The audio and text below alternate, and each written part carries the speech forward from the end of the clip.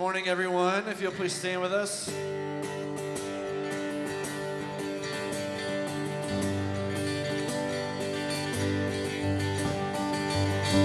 am I that the highest would welcome me?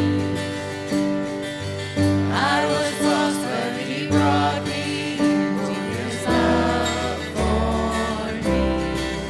Oh, His love for me. Who the Son sets free. Oh, it's free indeed. I'm a child of God. Yes, I am. Free at last, He has ransomed. His grace runs deep. While I was a slave to sin, Jesus died for me. Yes, He died for me. Who the Son sets free. Oh, it's free indeed.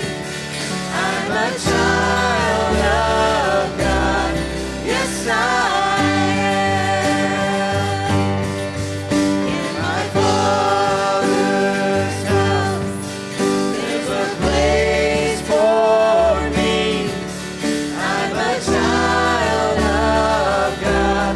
Yes, I am. I am chosen, not forsaken. I am who you say I am. You are for me, not against me. I am who you say I am. I am chosen, not forsaken. I am who you say I am.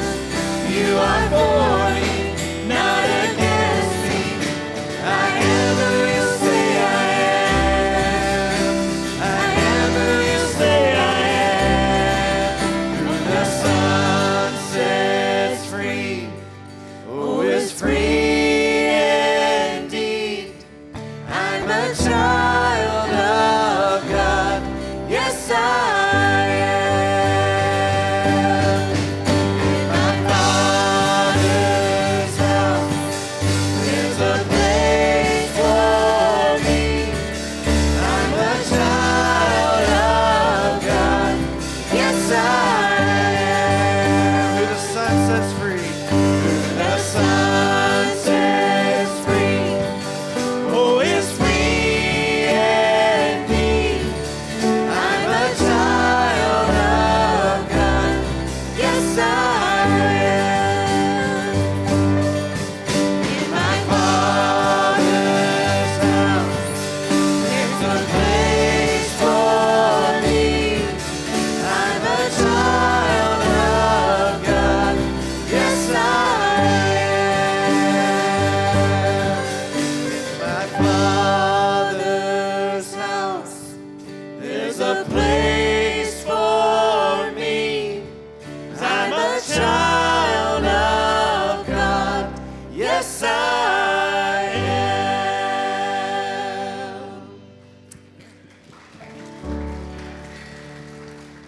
How great the chasm that lay between us. How high the mountain I could not climb. In desperation, I turned to heaven and spoke your name into the night. Then through the darkness, your loving kindness tore through the shadows of my soul. The work is finished, the end is written. Jesus Christ is my living hope. Who could imagine so great a mercy? What heart could fathom such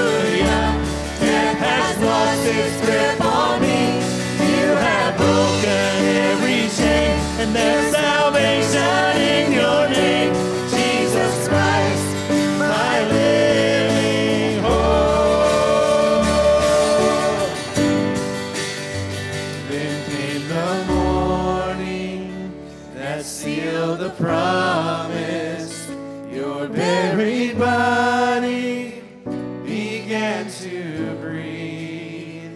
And out of the silence, the roaring lion declared the grave has no claim on me. Oh, yeah. Then came the morning that sealed the promise, your buried body began to breathe, and out of the silence, the roaring lion declared the grave has no claim on me. Oh, Jesus, yours is the victory. Oh, hallelujah. Praise the one who sets me free. Hallelujah. Death has lost its grip on me. You have broken every chain. There's salvation in your name. Jesus Christ, my living hope. Oh, hallelujah. Praise the one who set me free. Hallelujah. Death has lost its grip on me, and you have broken every chain.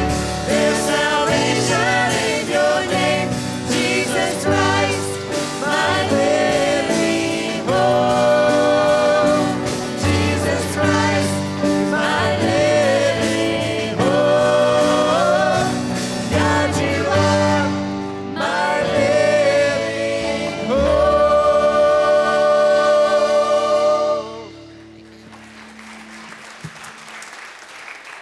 Amen. Amen. Hear the word of the Lord. This is Acts chapter 10. This is Peter preaching, and he says, "And we are witnesses of all that he did, both in the country of the Jews and in Jerusalem. They put him to death by hanging him on a tree, but God raised him on the third day and made him to appear, not to all the people, but to us who had been chosen by God as witnesses, who ate and drank with him after he rose from the dead. And he commanded us to preach to the people and to testify that he is the one appointed by God to be judge of the living and the dead. To him, all the prophets bear witness that everyone who believes in him receives forgiveness of sins through his name." Amen. Amen. We can have forgiveness through the name of Jesus Christ. So we are glad that you're here. While you're standing, welcome those around you.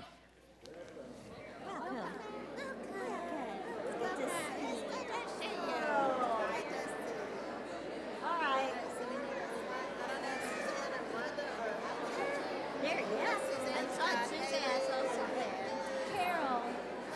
So, Mom, she's like, oh, that was such a good experience in the car. I guess we could go. I'm not sure who the car is. It's my brother-in-law. She's like, oh, that was so good. She was like, but you, it still took a little time. She just got her car back this week. But she's like, they were just so nice. It was such a good experience. Like, yeah, Carol said they were nice. But who is this?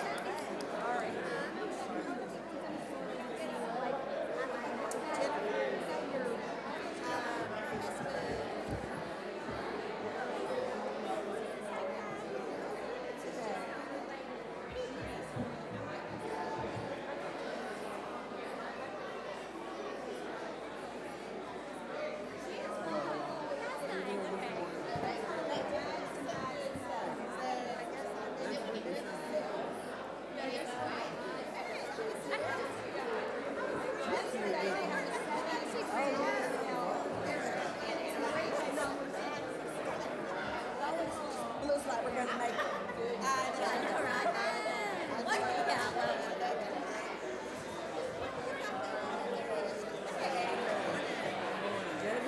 All right, you may return to your seats and be seated.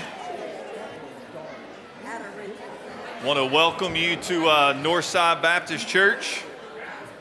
We are glad that you're here on this Labor Day weekend. I know you got a little extra time off of school and work, and some people will take that day to travel a little bit, so we want to pray for those who are traveling. But we're glad that you're here. If this is your first time with us, welcome.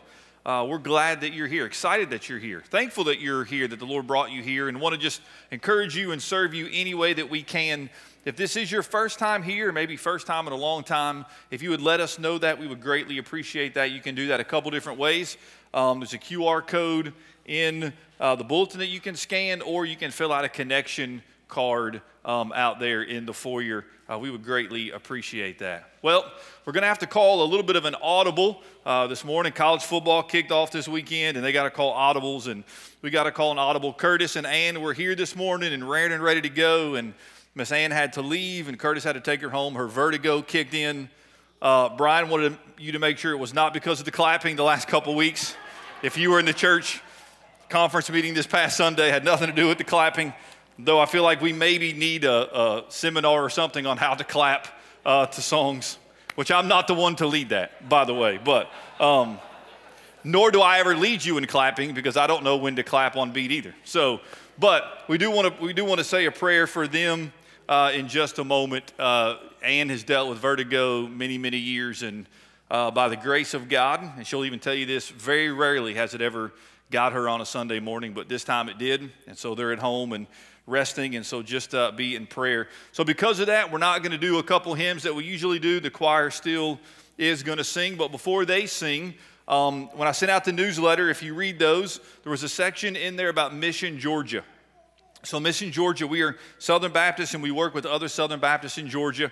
And so Georgia has 5 focuses that they focus on during the month of September. So out there at the welcome desk, you can pick up one of these nice little booklets. It's a way for you to pray for some specific things as Georgia Baptists are trying to target a couple areas. And you'll see some of these in the video, but the 5 areas in which they're working to be light in the midst of darkness is childhood literacy, foster care and adoption, human trafficking, refugees and internationals, and then maternity care. So in the month of September, you can pray for those 5 areas. As churches, we're trying to attack some of those things, trying to work through some of those things, even here at Northside with the pregnancy center and other ways that we're just trying to make a difference in the community. So check out this video, and then I'll pray, and then the choir is going to sing. Our main focus is to give clothing and support to foster children. I learned about Read Georgia through a conference that we went to. Over the last several years, students have had a heart for human trafficking. We realized there was a lot of ladies who've made some mistakes in the past, and it's just eating them up inside. God's brought us people from across the world as refugees. They don't know where some of their family members might be. They were tired. They were tired of carrying around that secret. We don't know where most of our donations come from. They just magically appear. God had really changed our hearts to live on mission. But guess what? We have some help. The growth that I've seen, it's just really amazing. I realized that I was forgiven. I was able to see my sin and see the goodness of God in that. If there's ever been a need, Agape Shop is always provided. It's hard not to tag along when you know somebody believes in what they're doing. Girls were writing encouraging notes and decorating bags. They really opened the door for us to really build the rapport and start their journey of healing. They're going to become better citizens. Better citizens going to become a better community. These kids knew these people loved them. They can't turn to the church. Where else are they going to turn? Here in the community, you have a lot of opportunity to do all kinds of ministry. God is pursuing people, and He is wanting to use His church if we're just willing to say yes. Open your eyes and see what's around you, and when you're willing, something will definitely fall into your hands. And if you're saying, I can't do that, you're the exact person that God wants, because He can do it through you.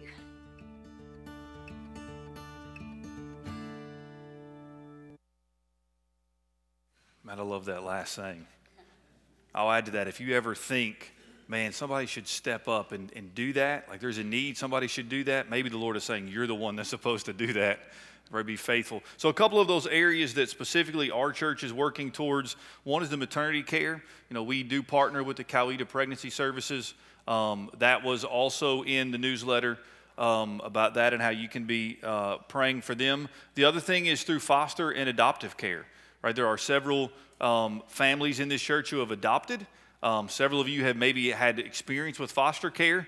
I don't know if I've ever shared this publicly. I know I've shared it in smaller settings. But Ryan and I, in our home, just in the last probably 3 weeks, was licensed to be a foster home. It's been a year process. So at some point, at any moment, I thought it would have already happened by now, but it happened in the Lord's timing. We'll get a call, and our home will be open to fostering. And so you'll see another kid or two at some point with our family. And these are just ways that you can just love on people, pray for them, and ultimately share the gospel with them, because this is about people coming to know the forgiveness of sins that Jesus Christ offers. So let's go to the Lord in prayer, and then the choir will sing for us this morning. Father, we come to you, and there are so many needs in this community, so many needs in this state, so many needs in this country and around the world. And Father, there's so many different areas in which there is darkness, and in which we need the light of Jesus Christ to penetrate into those areas. Specifically with Mission Georgia, childhood literacy. Lord, I think we take that for granted sometimes, that there are many kids who are never taught to read. We've seen that really clearly in Ecuador. I mean, many adults who just simply cannot read, and so we're able to put these audio Bibles in their hands so where they can hear the gospel because they can't read the gospel. Father, foster care and adoption, the need just in Georgia alone, so many kids sleeping in dangerous environments, or even having to sleep in hotels with counselors and social workers because there's no homes for them. Human trafficking, Lord, this seems to just continue to increase. Men and women, young girls and young boys being taken, sold into human trafficking. And right here, Father, refugees and internationals, the world is coming to us. And so, Father, we have an incredible opportunity to share the gospel with the world in hopes, Lord, that maybe you will transform and change lives and raise up missionaries, Lord, that would have a heart for their people and their country and even want to go back and share the gospel there where maybe we could not be effective in doing that. And then, Father, certainly for maternity care, we say we want to be a people who stand for life. And that means, Father, we got to come alongside young women, Lord, maybe who are pregnant and struggling with what to do. And, Lord, just providing them with wise counsel, biblical counsel, providing them with the opportunity to give life, and then being willing to support that. So, Lord, help Northside to be the church that we need to be. There's many mission partners that we have. Lord, some of them are here today. And Lord, we pray for them, we support them, we thank you for them. And Lord, we pray you'll continue to do a great and mighty work through them. Father, we do want to just lift up Curtis and Ann to you. We love that sweet couple so much. They have given so much to Northside. And Lord, I know from conversations with Ann, this is something that she often thinks about. She's concerned about what happens if she gets sick while she's playing the piano or on a Sunday morning. And Lord, you've been very gracious. And Lord, that has happened very, very few times in their ministry, but Lord, it happened today. And so, Father, we pray that you will just help her to feel better quickly. Lord, that she will recover fully. And Lord, we just pray that this is something that by your grace that she won't have to experience again, because I know they're bummed and disappointed that they can't be here. But Lord, we just lift them up to you. We love them and are so thankful for them. Father, as the choir sings, as Brian leads them, Lord, use this song, Lord, to comfort our hearts. Thank you for the one who comforts us and strengthens us. And we give you all the praise and the glory for that in Jesus' name. Amen.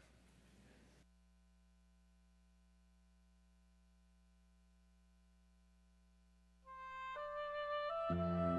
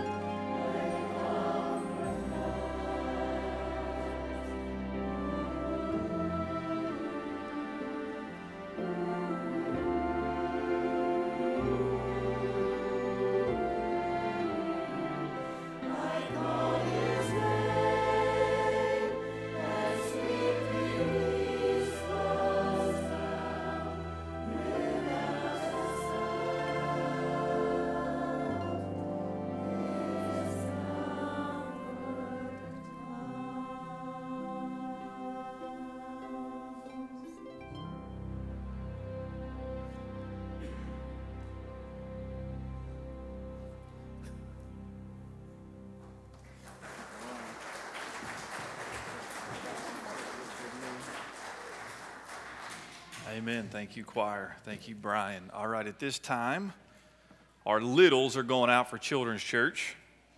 Our littles, K through second, you're going to stay in here. This morning is the first Sunday of the month. So our K3 and 4, if you'll make your way out. Everybody else, if you'll take your copy of God's Word and turn to Esther chapter 7. We're just flying through this book now, and we'll finish it up probably by the end of September. Esther chapter 7. Surprise. You ever heard that? Surprise. It means to come upon or discover suddenly and unexpectedly. So a little audience participation. Raise your hand if you absolutely love surprises. How many of you love surprises? All right, put your hand down. How many of you hate surprises? Don't like them, can't keep them, right here. Don't like them, can't keep them. Don't try to surprise me. I just don't like them. Surprise means, right, the unexpected. So maybe a surprise birthday party that you didn't see coming, or you're having a baby, surprise, or surprise, it's twins, right? Surprise, surprise, didn't see that coming. Or maybe you get a raise, like you unexpected, surprise, you just got a raise. Or maybe you're putting on your favorite pair of jeans and you reach into your pocket and you pull out a $20 bill. Surprise, that's a good surprise. Sometimes the unexpected, though, is not good. Like getting bad news at the doctor, just blindsided you. You didn't see it coming. Or you get that unexpected phone call in the middle of the night. Or maybe getting laid off. Or maybe putting on those favorite pair of jeans and surprised they don't fit anymore. Right? Just, it's not good. It's unexpected and you didn't see it coming. Every one of us in this room face the unexpected. And in our text this morning, Esther finally, we've been waiting for this, finally is going to reveal her identity. And it will come as a huge surprise to both the king and to Haman. They do not see this coming. So what we're going to do this morning is we're going to work our way through all 10 verses, but we're going to do it slowly. Last week we went through all of it, and then we came back and recapped some stuff. So today what we're going to do is we're going to work our way through. We're going to focus on the three main characters that are in here. Mordecai's not really mentioned. He's one of the main four. First, we're going to look at Esther. Then we're going to look at the king. And then we're going to look at Haman. And so we're going to see how the story unfolds. And then with each of them, we're going to take a couple of minutes and kind of pause and try to unpack it and apply it to our lives. So let's pick up. Let's start with verse 14 because it kind of sets the stage. Esther chapter 6, verse 14. While they were yet talking with him, the king's eunuchs arrived and hurried to bring Haman to the feast that Esther had prepared. So the king and Haman went in to feast with Queen Esther. And on the second day, so just a quick recap. Esther knows she has to go reveal her identity to the king, that she is a Jew, that there's been a decree against her people, that they're to be killed, destroyed, and annihilated. Right, so we're waiting, she goes, the king shows her mercy, right? The king asks her, hey, what do you want? What do you need? And she invites him to a feast. That's the first feast. And then when they come to the feast, he asks again, and she says, hey, why don't you come to a feast I'll have for you tomorrow? And then the author kind of stops and zeroes in on Haman, and then we saw chapter 6. And so when we come to chapter 7, it's the next day. It's the second feast, right, that Esther has prepared for them. And on the second day, as they were drinking wine after the feast, the king again said to Esther, what is your wish, Queen Esther? It shall be granted to you. And what is your request? Even to the half of my kingdom it shall be fulfilled. So this is the third time that the king has now asked Esther, what is your request? What is your wish? And he offers once again up to half of the kingdom. I think he's exaggerating. The point is, I'm going to be gracious. I'm going to be generous. What do you need? And the queen answers. And here's the moment. Then Queen Esther answered, if I have found favor in your sight, O king, and if it please the king, let my life be granted me for my wish, and my people for my request. The queen answers. The king says, what is your wish? She says, the wish is my life. Spare my life. What is your request, Esther? My request is that you would spare my people's life. Esther then identifies herself with the people. Verse 4, for we have been sold, right? Haman offered the king money. So we've been sold, right? We've been sold, I and my people, to be destroyed, to be killed, to be annihilated. That language echoes the decree in chapter 3. Right? So we have been sold to be killed, to be annihilated. If we had been sold merely as slaves, men and women, I would have been silent, for our affliction is not to be compared with the loss of the king. It's like she said, hey, king, listen, if you had just sold us into slavery, I wouldn't have said anything. But this is a death warrant, and therefore I've got to say something. Now, in this moment, again, the author doesn't tell us everything. I don't know if the king makes the connection yet. I don't know if the king is making the connection between the decree in chapter 3 and Esther's words, because she doesn't say she's a Jew here. She just identifies herself with the people who have been sold, killed, destroyed, and annihilated. I don't know if the king makes the correlation yet, but I'm almost certain Haman probably did, because it was Haman's idea. Haman knew Mordecai was a Jew. Now, he didn't know the queen was a Jew, but he knew Mordecai was a Jew, and that's who he wanted dead. So I think at this moment, he realizes Esther is a Jew. And Esther is saying, if my people are destroyed, then I will be destroyed. But if my people are spared, then I will be spared. So from chapter 2 to chapter 6, Esther's identity as a Jew has been concealed. And what that means, look, Esther's not innocent in this. There's a lot of God's word and God's law that she would have been disobeying to keep her identity as a Jew hidden. She wasn't following the food laws, the sexual moral laws. There's a lot she wasn't following. But she conceals it all. But now she reveals her identity. And in doing that, she is courageously identifying herself with the very people that Haman and the king have decreed to kill. So that's how it starts. So let's pause there for a moment and consider two things. Number one, this is a reminder from last week. In case you were thinking, man, Pastor, what did you preach on last week? I'm going to remind you. Number one, God is the hero of this story. We talked about that last week. Chapter 6 is the turning point, and Esther's not even really mentioned, right? She's either asleep or preparing this feast. We saw that God's the all-powerful, all-present, all-knowing, sovereign creator and sustainer of the world. He is to be feared. He is to be worshiped. He is to be obeyed. He doesn't need you. He doesn't need me to accomplish his purposes. He is the all-sovereign God who does not need us. Hear me. He existed before you. He can do his work independent of you. He doesn't need you. He's the all-sovereign God. But having said that, let me fix your attention on another very important truth. Although God is the hero of the story of Esther, God does work through the faithful efforts of his people. God didn't need Esther to turn this story around. He did it without her. But Esther has a role to play, and we see God use her right here. And for Esther to be used of God, to identify herself with the people of God, required great courage. To go to this king uninvited and unannounced, and then to acknowledge there has been something she has kept from him this entire time, required great courage. Why? Because this king is a ruthless man. Herodotus, the Greek historian, tells of a man by the name of Pythias. Pythias had 5 sons, and he goes to this king Ahasuerus, or King Xerxes, and he requests that the oldest son be released from military service. Pythias had been very generous to the king, had given a lot to the king, and so he just goes to the king and requests, I would like my oldest son to be excused from service. The Herodotus, this historian, tells this story. The king is so mad at the request, he takes Pythias' oldest son, cuts him in 2 pieces, and makes the army march in between the 2 pieces. This dude is ruthless. So if you don't think, oh, Esther, no big deal, just go talk to the king. Not a chance. Like, she is risking her very life. This takes courage. She is courageously doing what the Lord and what Mordecai is asking her to do. and it requires her to step out in faith.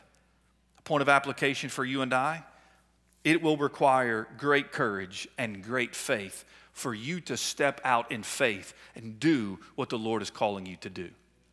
Brothers and sisters, to live like light in a dark world is going to require you to be brave and courageous. To abstain from the passions of the flesh in the world, which is 1 Peter, to abstain from those passions when the world says, hey, do whatever makes you happy, is going to require courage and faith in 2023. To stand for truth in a world that is falling for every single lie imaginable is going to require you to be strong and courageous. And so here is this woman, this, we believe, godly woman, who for whatever reason, under Mordecai's direction, continued to conceal her identity, now decides my life's on the line, my people's life is on the line, I've got to speak up, I've got to be courageous, and she does it. And my challenge to you is to be courageous. What is God calling you to do? What is God leading you to do? Listen, it's not always going to be easy. It's going to be hard. It's going to be so hard sometimes that the only way to do it is through the power of God. So in that moment, when God's calling you to do something, remember these three things. All P's. Remember, number one, God's promise. Whenever God is leading you to do something, remember God's promises. How do you know God's promises? Because you take God's word and you store it up in your heart. If you take God's word and store it in your heart, then in that moment, when you need a promise from God because He's asking you to do something difficult, it'll come to you. So remember God's promises. Secondly, remember God's presence. This past week and upward, this was the theme for practice, for sharing the gospel, is that God is all present, that He is omnipresent, that wherever you go, whatever God is calling you to do, if it's in the doctor's office, if it's sitting across from your boss when you think you may lose your job, whatever it may be, you're not alone. The presence of God is with you. And if you're a believer in Jesus Christ, right, the Spirit of God is in you. Like we talk about God's presence being all around because He's all present, but the Spirit of God is in you, so you have God with you always. So God's promises, God's presence, and then do not forget God's power. God will never call you to do something and say, oh, good luck, go figure that out. Now, He will equip you. He will empower you. He will lead you. He will open doors. He will make a way for you to be strong and courageous, just like He does for Esther. So Esther makes her identity known. All right, how in the world is the king going to respond? So let's focus on the king. Verse 5. Then King Ahasuerus said to Queen Esther, who is he? And where is he? Who has dared to do this? Like that's his first, where is he? Point him out. I got him. Let me know who it is. We'll take care of him. Like who is it? I don't think he's prepared for what she says. And Esther said, a foe and enemy, this wicked Haman. Well, Haman's day has changed quickly. Between where we were the day before, building the gallows, and then having to parade Mordecai through town if you were here last week, and then now he's called out. This wicked Haman, then Haman was terrified before the king and the queen. Two things about Haman quickly. Number one, he's identified. He's the man. It's him. And number two, he is now terrified. Why? Because he knows the king too. He is terrified. Verse 7, and the king arose in his wrath from the wine drinking and went into the palace garden. But Haman stayed to beg for his life from Queen Esther, for he saw that harm was determined against him by the king. Has anybody ever said to you, hey man, just go take a walk? Like you're so angry, maybe it's your spouse. Hey, you need to go calm down. Go for a walk. Maybe you've had to tell your teenager, hey, go for a walk. Just maybe after Georgia lost a football game. I know that doesn't happen very much anymore, but like you're just so angry, you got to go for a walk. You got to let off some steam. Well, the king's angry, so he takes a walk. The king leaves Esther and Haman, and he goes to the palace garden. Why? Man, I wish the author would tell us, like, what was going on in his mind. But the author doesn't. So I don't think we can say for certainty why he went out to walk in the garden palace. There were probably several thoughts running through the king's mind. But let's consider one possibility. Could it be that when Esther reveals what's going on and he begins to connect the dots, could it be that the king realizes, I am an epic failure? Like my right-hand man just betrayed me.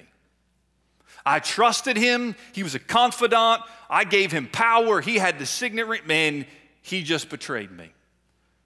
My wife, who I thought I knew but don't know very well, now has a death sentence over her. Like her and her people are going to be killed, destroyed, and annihilated in months down the road. And let's be honest. Can we be honest? This king is responsible. He's responsible for all of it. All of it. He's responsible.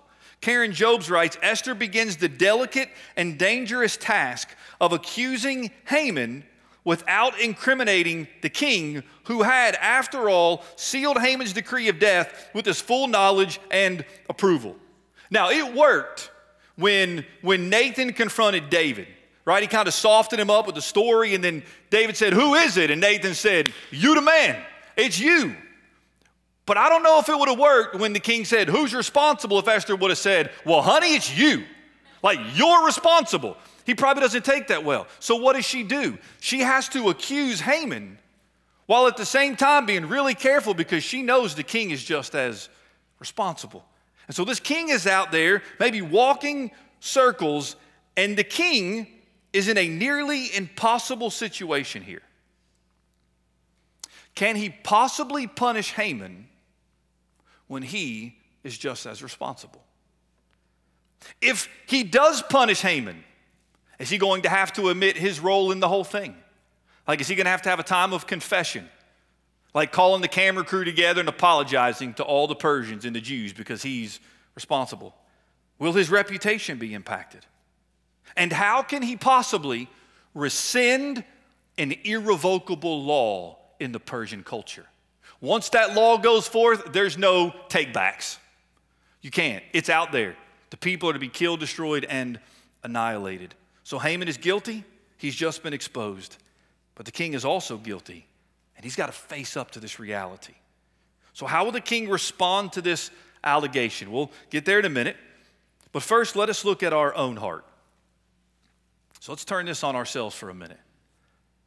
How do you respond when you're exposed? How do you respond when your sin is exposed? And if you got kids, you know they're really good at kind of pointing that finger at you without even realizing it. You're like, oh, they just make you feel so bad about yourself. So how do you feel? Let's acknowledge two things this morning that are absolutely true. Number one, we are better at dealing with others' sins than we are dealing with our own. Let's be honest, husbands. You're much better at pointing out the sins of your wife than you are your own sins. And ladies, it's the same for you. Moms and dads, we are much better at pointing out the flaws and sins in our kids' lives than we are looking at ourselves in the mirror. So that's number one. It's much easier for us to look at our brothers and sisters in Christ in the church and be like, can't believe they're doing that, all the while ignoring the sin in our own hearts. And number two, we are guilty of making ourselves look better than we actually are. It's much easier for us to point out the sins of other people, and we're all guilty of making ourselves look better than we actually are. Landon Dowden writes, for some reason, we always want people to think we are better than we really are, but in fact, we are worse than they could ever think.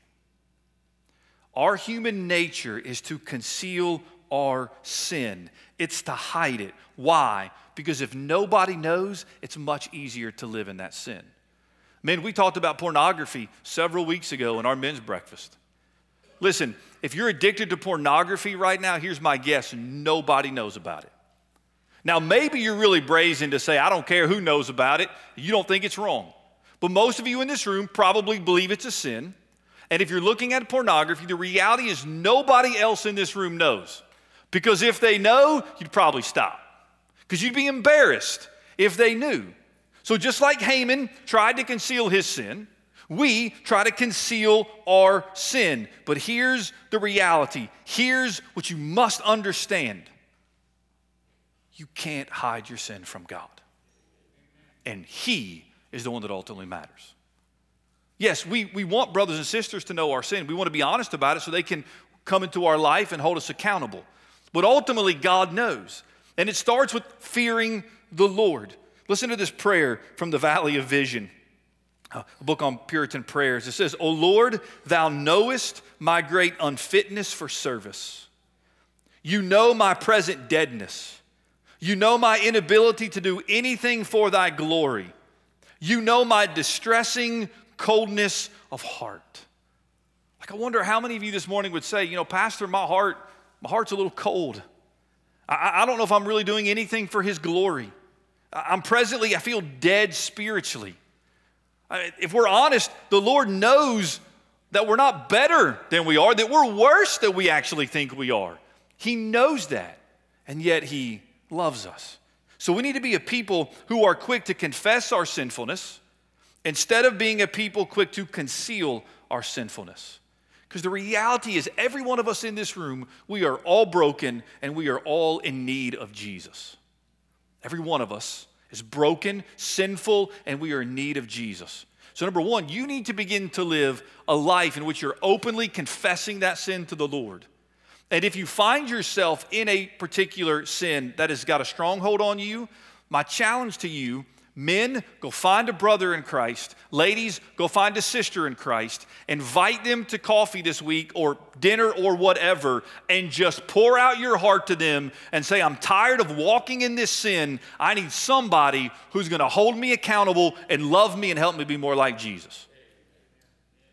And ladies and men, if somebody comes to you and asks you to do it, Satan's going to be like, no, you're not able to do that. You're not qualified to do that. You can't do that. Or Satan's going to want you to sit across from them and just judge them and beat them to where they feel worse than they already do. Don't do that. Say, I'll be there. You tell me when. I'll be there. I'll listen to you. I will love you. I will pray for you. And I will encourage you and help you the best that I can. Let's do this together, because our sin should not be hidden. Let it be out in the open. Now, I don't mean this morning in the invitation you need to come forward and say, hey, give me a microphone. I want everybody to know my sin. That's happened sometimes in churches. That doesn't always go well. I'm not advocating that. If it gets to that point, we'll do it. But I'm advocating go find somebody that you can confess it to, and you can begin to walk with them through this. All right, lastly, let's turn to Haman. Haman, verse 8. So Haman stays to beg for his life. That's verse 7 from Queen Esther. For he saw that harm was determined against him by the king. And the king returned from the palace garden to the place where they were drinking wine, as Haman was falling on the couch where Esther was. And the king said, will he even assault the queen in my presence, in my own house? As the word left the mouth of the king, they covered Haman's face. So while the king takes a hike, Haman stays to beg for his life. This is a critical mistake. For a couple reasons, if you understand Persian culture, particularly if you understand harem culture, right? The harem was they would bring all these women and they would live in this place, and they were there for the king's pleasure. So harem protocol dictated that the only person that could be alone with a woman from the harem was the king. No other man should be alone with a woman from the harem. So the minute the king walks out, Haman should have been like, come right behind you, king. He probably didn't want to go face the king, but he definitely shouldn't have stayed there. That was against harem protocol. But there's something else that he does. Other protocol dictated that a man was not to approach a woman of the king's harem within 7 steps, even if the king was present. So Haman should have left, number one. Number two is he never should have approached Esther on the couch. Never should have done it. That was no, number two. So he makes 2 critical mistakes. And the author tells us he falls on the couch, probably just falling down to plead for her mercy. The king walks in, he sees this, and he's angry. He's like, he's done with Haman. So, question, do I believe the king really thought Haman was trying to physically assault Esther? Probably not. Was Haman trying to physically assault Esther? I don't believe so at all. But you know what? The king didn't care. He didn't have to believe it was true. The king needed a scapegoat. Remember, he's out there in an impossible situation. How's he possibly going to save face? He comes back in. There's Haman falling down on the couch. Oh, what do I see? He's assaulting my wife. We'll take care of him. dilemma solved. So it doesn't matter what really happened there. The king saw what he wanted to see. And so it says they covered Haman's face. Then Harbona, one of the eunuchs in attendance on the king, said, "Moreover, the gallows that Haman has prepared for Mordecai, whose word saved the king, is standing at Haman's house, 50 cubits high." And the king said, "Hang him on that." So they hanged Haman on the gallows that he had prepared for Mordecai. Then the wrath of the king abated. The gallows built for Mordecai by Haman will now be used to kill Haman instead. That is irony of ironies. So Haman, as you get to the end of chapter 7, the enemy is dead. And everybody rejoices. Except they don't. Because there is still this edict that is out there hanging over all the Jews' heads. An edict that is irrevocable. So the rest of the story is going to be playing out how in the world the Jews can actually be spared. Though the enemy is dead, how they can be spared, though there is still this edict written over their heads. But here's how I want to close over the next couple minutes. I want you to go back to the scriptures, and I want you to look at verse 7 of Esther chapter 7. And the king arose in his, the ESV says, wrath. The king arose in his wrath. And then the last part of verse 10 says, then the wrath of the king abated. Haman is killed, and the author tells us the wrath of the king is abated. Now listen very carefully. This is so important. All of Haman's wealth and all of his power couldn't rescue him from the hands of the king right here. Couldn't rescue him from death. And when Haman dies, the king is pleased and his wrath subsided. It went away. His wrath was dealt with in Haman. I don't know where your mind goes when you read that verse, but I'm going to tell you where my mind goes. My mind goes to the cross of Jesus Christ. The Bible says, for all have sinned and fall short of the glory of God. The Bible says, for the wages of sin is death, but the gift of God is eternal life through Christ Jesus our Lord. Listen, we have all sinned. For all have sinned. Everyone in this room, you have sinned. And therefore, everyone in this room, you deserve death. No amount of wealth, no amount of power, no amount of fame, no amount of works can rescue you from a physical death, can rescue you from a spiritual death, and can rescue you from eternal death separated from the presence of God. Nothing you can do can rescue you from the wrath that you deserve. Ephesians 2:1 says, and you were dead in the trespasses and sins in which you once walked. Chapter 2, verse 3 of Ephesians says, you are by nature children of wrath. When you look at this story, who do you see yourself as? Let me tell you who every single one of us is. We're all Haman. We are all wicked like Haman. We are all disobedient and sentenced to death under the wrath of a king like Haman. Now you say, wait a minute, Pastor. I have never issued a decree or an edict that millions of people of one race would be killed. No, you haven't done that. Thank the Lord. But you're just as capable as he is. So how dare you say that? Look, I know what the Bible says about all of our hearts. But by the grace of God, so go I. But by the grace of God, we would all be adulterers and murderers and the worst of the worst. You're not as bad as you are because of you. You're not as bad as you could be by the grace of God. Thankfully, he's rescued and saved the majority of us. We've given our life to him. You and I are like Haman. But thank God that our king is nothing like King Ahasuerus. Amen? Our king is nothing like him. For Ephesians 2 verse 4 says, but God, our king, being rich in mercy, because of the great love with which he loved us, even when we were dead in our trespasses, made us alive together with Christ. By grace you have been saved. And he raised us up with him and seated us with him in the heavenly places in Christ Jesus. 1 Thessalonians 1:10 says, and to wait for his Son from heaven, whom he raised from the dead, Jesus, who delivers us from the wrath to come. A day of wrath is coming. in which God will pour out his wrath upon all who rejected him. King Ahasuerus poured out his wrath on Haman. God the Father has poured out his wrath on his Son, Jesus Christ. God's wrath has been met and satisfied in Jesus. Your sins, as Peter says in that sermon, have been paid for. So this morning, you can receive the forgiveness of sins. You can receive deliverance from your sin. Ian DeGuide writes, and if God's fury has been poured out in full upon Christ, now there is none left for us. If our debt has been paid in full, now we are free to go. What is more, we are free to come into the King's presence as a dearly beloved son or a precious daughter, welcomed for Christ's sake. That is good news, brothers and sisters. Not only in Christ have you been delivered from the wrath of God, you have now been brought in as sons and daughters of the Most High King. Amen? So what God has done for us in Jesus, that's good news. But hear me. That good news is found only in Jesus Christ. It is found only in Jesus Christ. In this chapter, Esther finally identifies herself with the people of God.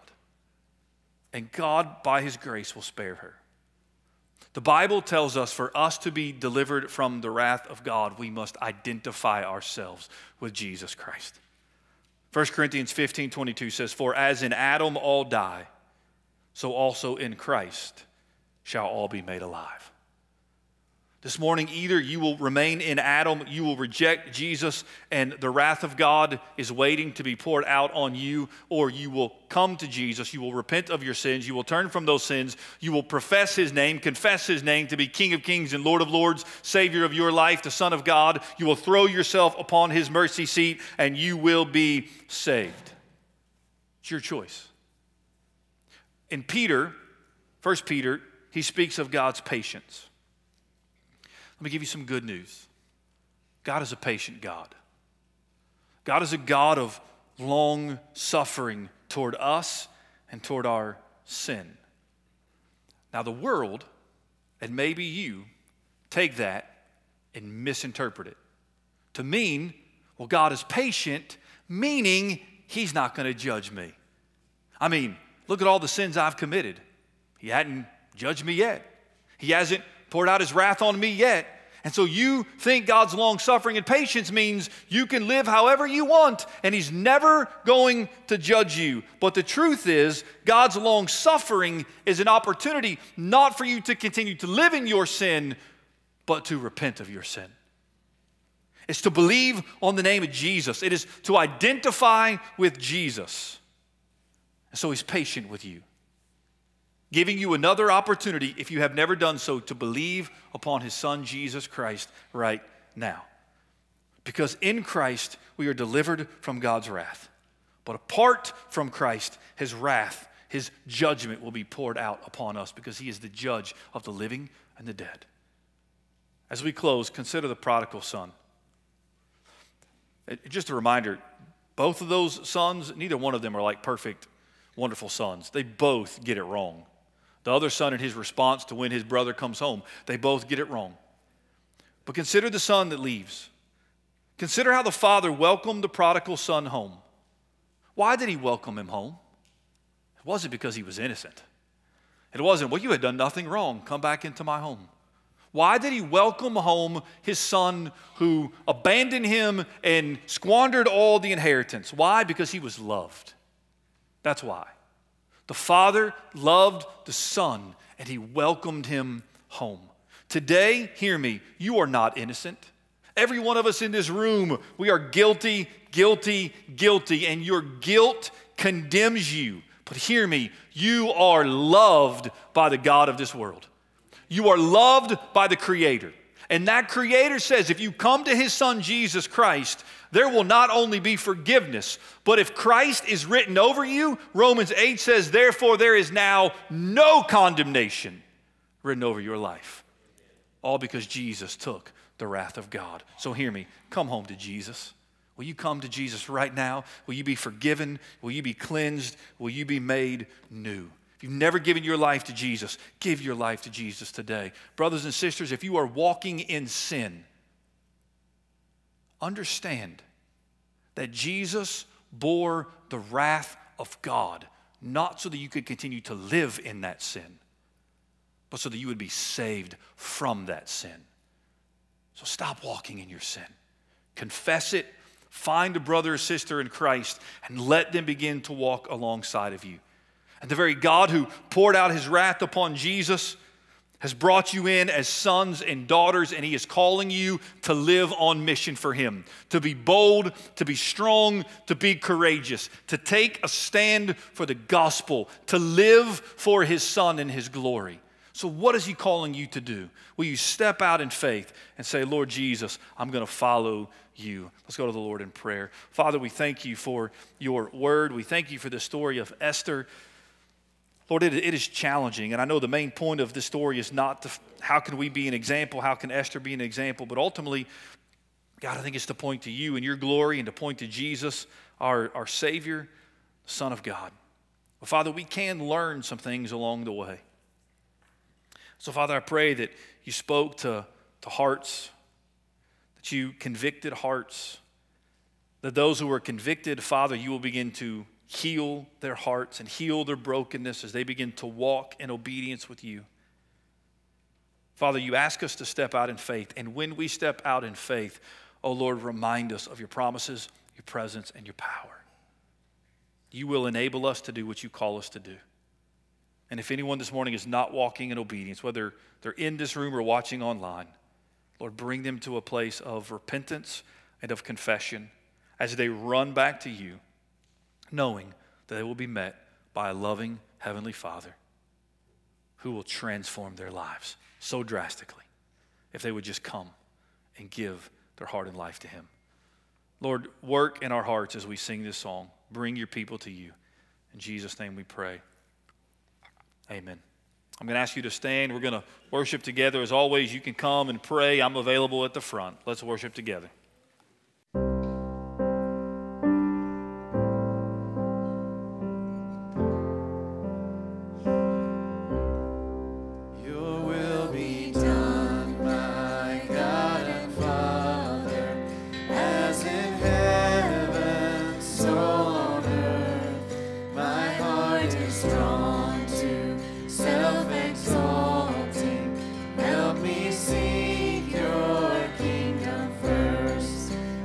Jesus walked, so I shall walk, held by your same unchanging love.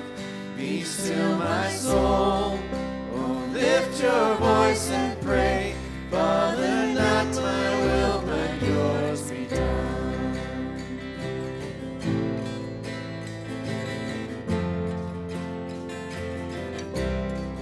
Out in that garden, persisted, I may never fully know the fearful weight of true obedience. It was held by him alone. What wondrous faith to bear that cross, to bear my sin. What wondrous love, my hope was sure. My Savior prayed, Father, not my will, but yours be done.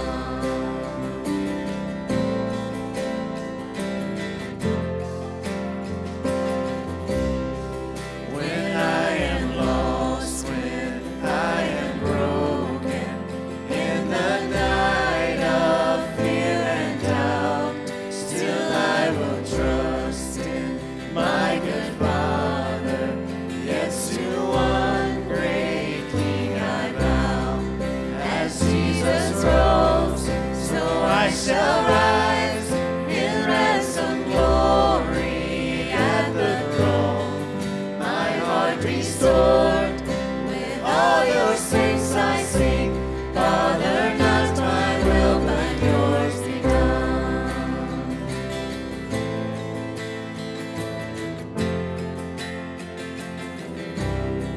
As we go forth, our God and Father, lead us day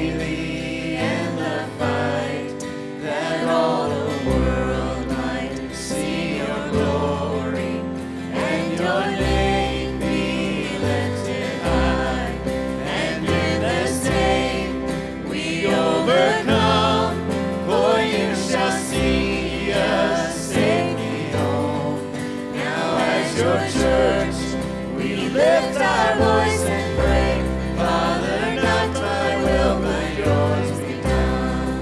And in this name we overcome, for you shall see us safely home. Now as your church, we lift our voice and pray, Father, not my will, but yours be done. Father, not my will, but yours be done. Father, not my will, but yours be done. Father, not my will, but yours be done.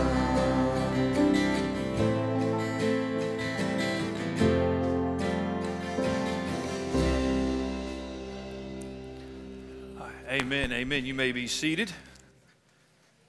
All right, let me present a couple people to you. Miss Gloria, if you'll come first. This is Miss Gloria Watkins. She came up to me right as we started singing, and she said, I'm ready. She said, I'm ready. So Miss Gloria is a believer in Jesus Christ, follows him in believer's baptism, and she's a member at First Baptist Henderson, is that right, in North Carolina.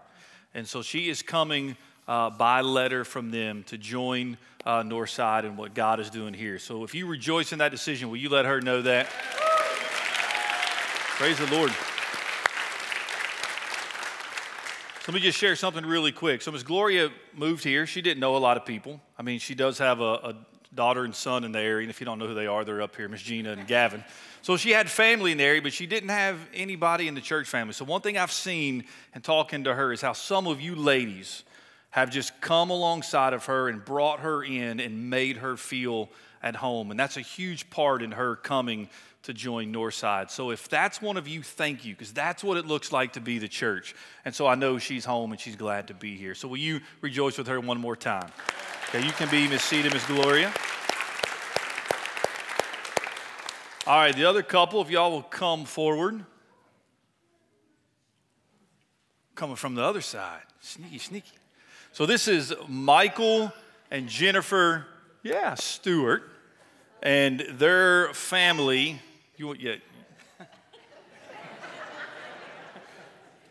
So this is Hudson right here.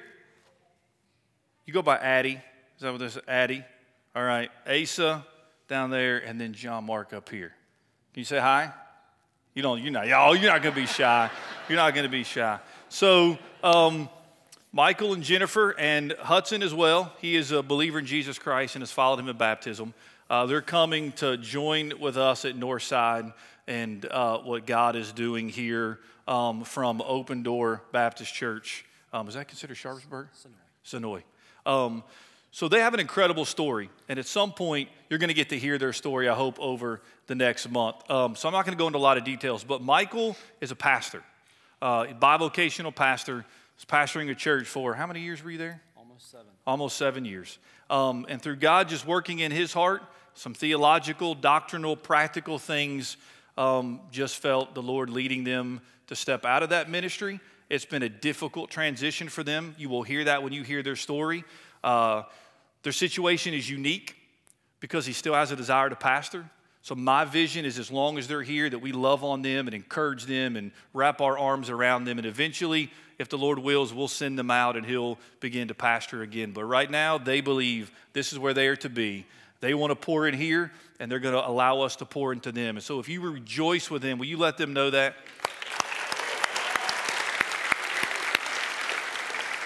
All right, you guys can go have a seat. Very thankful for them, sweet family. So here's what I want you to do. Before you go eat, before you leave, they're kind of in the same area. Miss Gloria's here, and they're over there. If you'll just come by, shake a hand, hug a neck if they're all right with that, and just rejoice in what the Lord is doing. Both of these, Miss Gloria and that family, is going to be instrumental in what the Lord is doing here and the work that he's doing here. And so we rejoice. And maybe you're thinking about joining, you've been praying about joining, you're uncertain about that. I would love to have a conversation with you, to encourage you and pray with you. And can we just give God the glory one more time for what he's doing?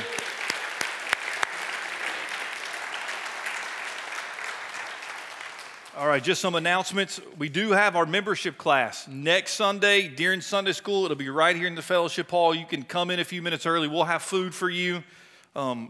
My wife, yeah, we have to have food. Just a reminder, Ryan.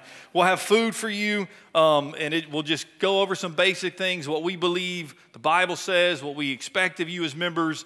It takes during the Sunday school hour, so we got that. But if you're going to come, please sign up. We want to make sure we have the right amount of food. Fall Festival, see, it's 2 months away, but it'll be here before you know it. We got tags and a sign-up sheet out at the Connect board. If you grab some of those tags to bring some of those items, you can bring them back, sign up to help. We had a lot of kiddos last year, had to do it inside, had to improvise in that, but it went really well, and so we pray we'll have another great turnout and a chance just to share the gospel with people. There's a lot of other announcements in the bulletin. I want to encourage you to pay attention to those. And just a reminder, we have no evening services tonight because of Labor Day. So spend the afternoon with family if you can. Get some rest. Just worship the Lord Jesus in your life, and let's give him all the glory. Mr. Paul is the deacon of the week, so he's going to come close us with prayer. So if you'll stand, and don't forget to come love on these two families before you leave. Let's pray. Lord, thank you so much for bringing these folks today. Thank you for the Stewart family and even my mother-in-law, Gloria. Thank you for bringing her to our church. It's been so great to have her down here. Lord, I also want to lift up Curtis and Ann on their 63rd anniversary. That was today. We hope they'll be here again next Sunday. And just be with Ann as she recovers. In Jesus' name we pray.